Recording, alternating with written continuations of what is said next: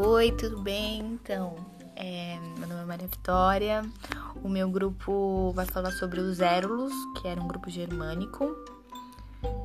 E é isso. E bora começar, né? É nóis!